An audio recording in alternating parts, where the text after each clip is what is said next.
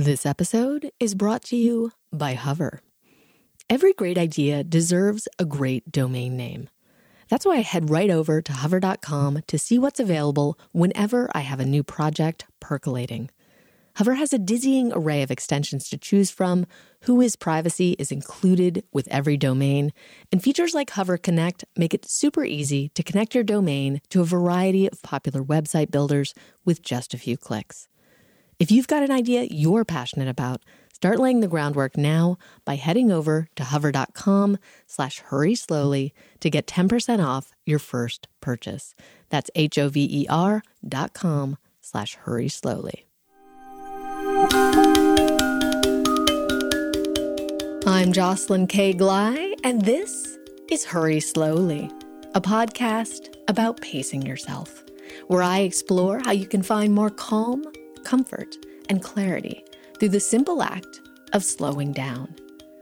It's been a little over 3 years since I started this podcast, during which time I've gone through some fairly substantive personal transformation. The podcast itself has made some major changes in terms of both frequency and subject matter, and now the entire world around us has changed. Suddenly, irrevocably, and in ways that we do not yet fully understand. We are living in a highly uncomfortable state of limbo, where the old ways of doing things and the old social norms have been eradicated or completely upended. But what will replace them is still unclear. We're inhabiting a space where there are no norms, which feels simultaneously scary and, if you can bring yourself around to it, filled with possibility. So I thought it might be a good time for a review. What have I learned over the course of this podcast? And what does it have to do with figuring out a way forward? To get there, I'm going to have to start by rewinding and tell you a little bit about how I got to the start of this podcast back in 2017. Over 10 years ago, in 2009, my work started to focus on productivity and creativity. I began working at a startup with a mission of helping creatives make their ideas happen. At the same time, I had been writing, or let's be totally accurate, trying to write, screenplays on the side as I inhabited various jobs related to editorial, design, and publishing. So I was always writing and editing, but I wasn't having a lot of success doing the type of writing I was yearning to do, namely making or writing movies. So I thought, well, studying how other creative people make their ideas happen might help me learn how to do the same with my own ideas. At first, the language of productivity writing was foreign to me. I had to learn a new vocabulary that was meant to inspire and motivate and maybe even subtly coerce the reader, using words like supercharge and optimize and comfort zone. I had to learn how to start headlines with how to or why you should. I had to learn how to break articles down into tip sheets and write constantly in the imperative voice, getting rid of the niceties of standard grammatical sentence structure and starting every tip with a forceful verb. I'm quite sure I don't need to go on. You yourself are fluent in the language of productivity writing. We all are, because it's everywhere. Even if you're not seeking out productivity advice or self-help tips, this type of how-to language now permeates our culture. To give a small example, when I was visiting my close friend a few years ago, her small daughter, knowing that I had been a gymnast when I was her age, asked if I had any tips on doing cartwheels. I think she was about 4 years old at the time. My friend astutely commented on how remarkable it was that she would use the word tips, a word children of our generation would never have thought to use. When I was her age, almost 40 years ago now, advice culture was not a thing, and productivity was not something that regular, everyday humans talked about. Now, at least inside the container of our working lives, and for many of us in our personal lives as well, it's all we think about. Am I being productive? How much did I get done today? Did I get enough done? What's on my to-do list for tomorrow? Oh my God, I am so behind. Why am I procrastinating? And what about that creative project I set aside? The thing that makes me really feel like I'm fulfilling my potential. When am I going to get to that? And so on. Again, I don't need to elaborate more on this inner dialogue. I'm sure you're already well acquainted with it. We are so deep into the language of productivity and the mindset of productivity that we no longer know how to think of ourselves outside of it. To back up this point, I can tell you that no episode of my podcast has elicited more personal emails than the one entitled, "Who Are You Without the Doing?" in which I ask listeners to contemplate that question. Who am I when I'm not doing anything? Who am I when I'm not being productive? And for many people, contemplating this question is deeply, deeply uncomfortable. I should note that this is not my question. It was a gift to me from a healer whose work has changed my life, and who I interview in the second episode of season 3 of the podcast, in an episode entitled, "It Doesn't Matter What You Do, It's Who's Doing It." And I think this question strikes such a chord because we have all been taught to measure our lives by how busy we are, by how much we've accomplished in a given day. And when we remove that means of measuring, when we get rid of the yardstick of productivity, we hardly know who we are anymore. Who are you without the doing? Better yet, who are we without the doing? And this is the most remarkable thing about the pandemic, that it allowed us to finally see the answer. When the world came to a halt in the spring of 2020, we were all forced to confront who we were without the doing, who we were as individuals stripped of our busyness and our ambitions, and who we were as a country when the music stopped playing and everyone froze in place.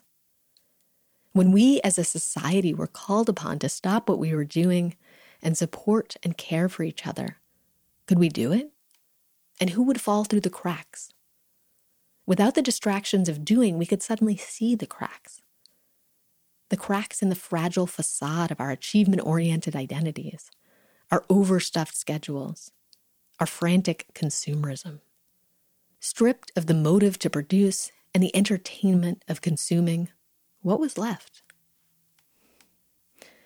For many of us, what was left was the quiet despair of being with ourselves, of confronting ourselves in a way that we hadn't done in a long time, maybe ever, and realizing as we looked in the mirror that we were tired, so very tired. Tired of living in a world filled with injustice, tired of living in a world that tells us happiness is consumerism, tired of living in a world that asks us to regard ourselves as commodities, tired of living in a world that drives us to strive and better ourselves until we're utterly burnt out. As the Slovenian philosopher Renata Salecl, who I interviewed on season 2 of this podcast, says, "The sad endgame of living in a capitalistic society is that finally, when the cycle of consumerism reaches its true pinnacle, what happens is we begin to consume ourselves." And when the great engine of capitalism ground to a halt this past spring, it was like a veil was lifted. We could see who we were, what we'd become, the game we'd been lulled into playing. And now we can't unsee it. And it's painful. Because once you awaken, once the veil is lifted, there's no going back. You can't go back into unconsciousness. I've been thinking about this a lot lately as I observe changes in myself and see myself going through this cycle again and again. The cycle of waking, the pain of seeing, and eventually beginning the messy work of change. I've talked before on this podcast about how we yearn for transformation and how the current cultural conversation casts transformation as an incredibly positive, desirable thing. What's more, it makes it sound easy. In fact, transformation is slow and messy and difficult and almost always quite painful. That's not to say it's not desirable or positive. In the end, it is, but it's not easy. And when you awaken to a new level of self-awareness, the first phase is incredibly uncomfortable because you can see what you couldn't see before. And what that usually looks like is paying witness to some sort of shitty behavior that you were previously doing unconsciously that has now come into consciousness. And at first, all you can do is watch. Watch yourself doing the shitty or self-destructive or hurtful behavior. Like, ugh, there I go again, doing the terrible thing. And for me, at least, the stage usually involves a lot of shame. I'll give you a small personal example. A few months ago, this was really coming up for me with my partner as I came into consciousness about some of the crappy behaviors that I tend to play out in my romantic relationships. I think I thought because I was so in love with this woman, because I had finally found my person, I might be able to circumvent or avoid all of those negative patterns that had come up in past relationships. Well, as you might expect, no dice on that one. I'm still me, and so all of those old behaviors are coming up for review, and I get to see them. And I really don't like it because it's extremely uncomfortable. And thus the work of the next step begins, unwinding the old patterns of reaction and behavior and rewiring in new reactions and behaviors. And this is, of course, the hard part. This is the work. This is the practice. And it's hard. So of course it's appealing to consider returning to your previous place of unconsciousness. And if you really want to, you can. It usually involves alcohol or drugs or some other addiction in order to subvert the newfound awareness. I can remember talking to another woman a few years ago who, like me, had quit drinking. And she said, you just start noticing. And then she went on to list all of the things she had started noticing. But I thought, you can stop there. That's the whole sentence. You start noticing. Noticing all the things you were striving not to notice by engaging with that addiction. And it's painful. Productivity, too, is an addiction. One that helps us avoid noticing a whole range of things. It could be personal issues, like the challenges we'd rather not address in a romantic or family relationship. Or it could just be the appeal of remaining in a headlong, screen-bound state so that we can disassociate from our bodies and avoid connecting to the trauma and pain that's stored in them. Or it could be simply using productivity to distract ourselves or lull ourselves into acceptance that we are too busy to address cultural problems that feel large and unwieldy, or that make us uncomfortable because of our own role in perpetuating those patterns. And when the world stopped in March, many of us went into a little bit of withdrawal from this productivity addiction. We felt the latent anxiety of not being busy and of a rising awareness of what we were covering over when we were too busy to see it. Some of us also finally came back into our bodies in a way. Maybe not right at the beginning of the pandemic, but as we got deeper in.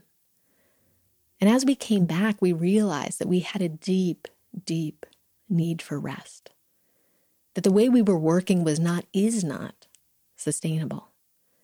Somehow when you're going all the time, it seems doable. But the minute you stop, the exhaustion washes over you.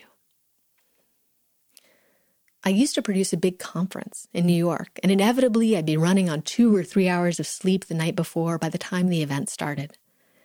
Then I would basically have to remain in motion, or at least standing, the entire first day of the event. And if I did, I was fine. I could keep going. But the minute I sat down and let my body relax, I was a goner. The exhaustion would wash over me and pull me under like the tide. And I think that's an apt metaphor. The pandemic made us all sit down and be still, and suddenly we could feel that tide of exhaustion rolling in. We sensed how tired we really were, how out of touch with our bodies we really were, how out of touch we had to be in order to not notice the exhaustion. But now there's a tension. We know, intuitively, deep down, that things will never be the same again, that we can never go back to normal, that we can't unsee the things we've seen. But at the same time, we also see how tired we are, how broken our previous way of working and living was, how broken it made us. We can feel the burnout in our bones. So how do we proceed? We know we need to rest and recuperate. We know the old ways of working are not working anymore. We know that we can't go back to the way that things were.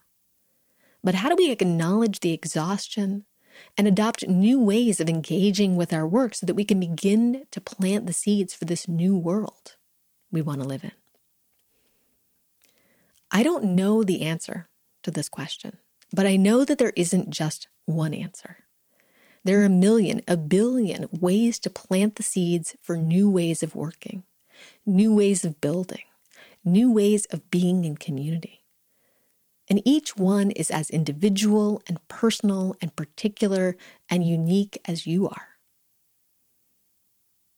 In my opinion, the brief is clear. It's time for each of us to reconnect with our core essence, that thing that is at the heart of who you are without the doing, that life force, that spark that has always been deep within you. Maybe it's your superpower, or maybe it's your best kept secret. The brief is to reconnect with that light, that essence, and make it the centerpiece as you begin to slowly move forward after this cosmic reset. How can you use that essence to plant the seeds for a new world, the world you want to see? One where you bring your unique gifts to the community and offer them up. What are those gifts? And how can they help us build something new, something different, something more generous and tender? The turn of the year is the perfect time to meditate on this question, to take stock post-2020 of what you are now capable of what new strength you've developed, of what you have to offer that maybe you weren't aware of before, of what the world needs that you now see. After this episode, I will be taking a break from this podcast for a few months to meditate on these questions for myself. I've made many personal discoveries this past year, and I'm looking forward to experimenting with how I engage with you and the community that this podcast has generated in new ways. I have many seedlings sprouting, but I'm not quite ready to talk about them yet. I am also not 100% sure if this podcast will return for a fourth season. I need to take a break for a little while to see what feels right. But I do know that if it does return, it will be with a fresh, new focus. I am officially done ruminating on productivity. As Alan Watts said, when you get the message, hang up the phone. This is the message I got from my 10-year sojourn into the world of productivity. What we need is not to learn how to be more productive, but to learn how to heal ourselves from our toxic obsession with productivity. You don't need any more productivity advice from me or anyone else. You don't need to buy anything or read anything or listen to anything or do anything to make yourself, quote unquote, better. Your best self is a mirage that capitalism created to make you feel inadequate so that you buy more stuff. Forget about it. Hang up the phone. Let's work with this self, the one that's right here, right now. It's all you've got, and it's pretty good. Let's let go of all that striving and plant the seeds for something new. What will you nourish and grow in the coming year? And how will you share your essence? How will I? I'm looking forward to finding out. And when I do, I'll keep you posted. Wishing you a generative new year.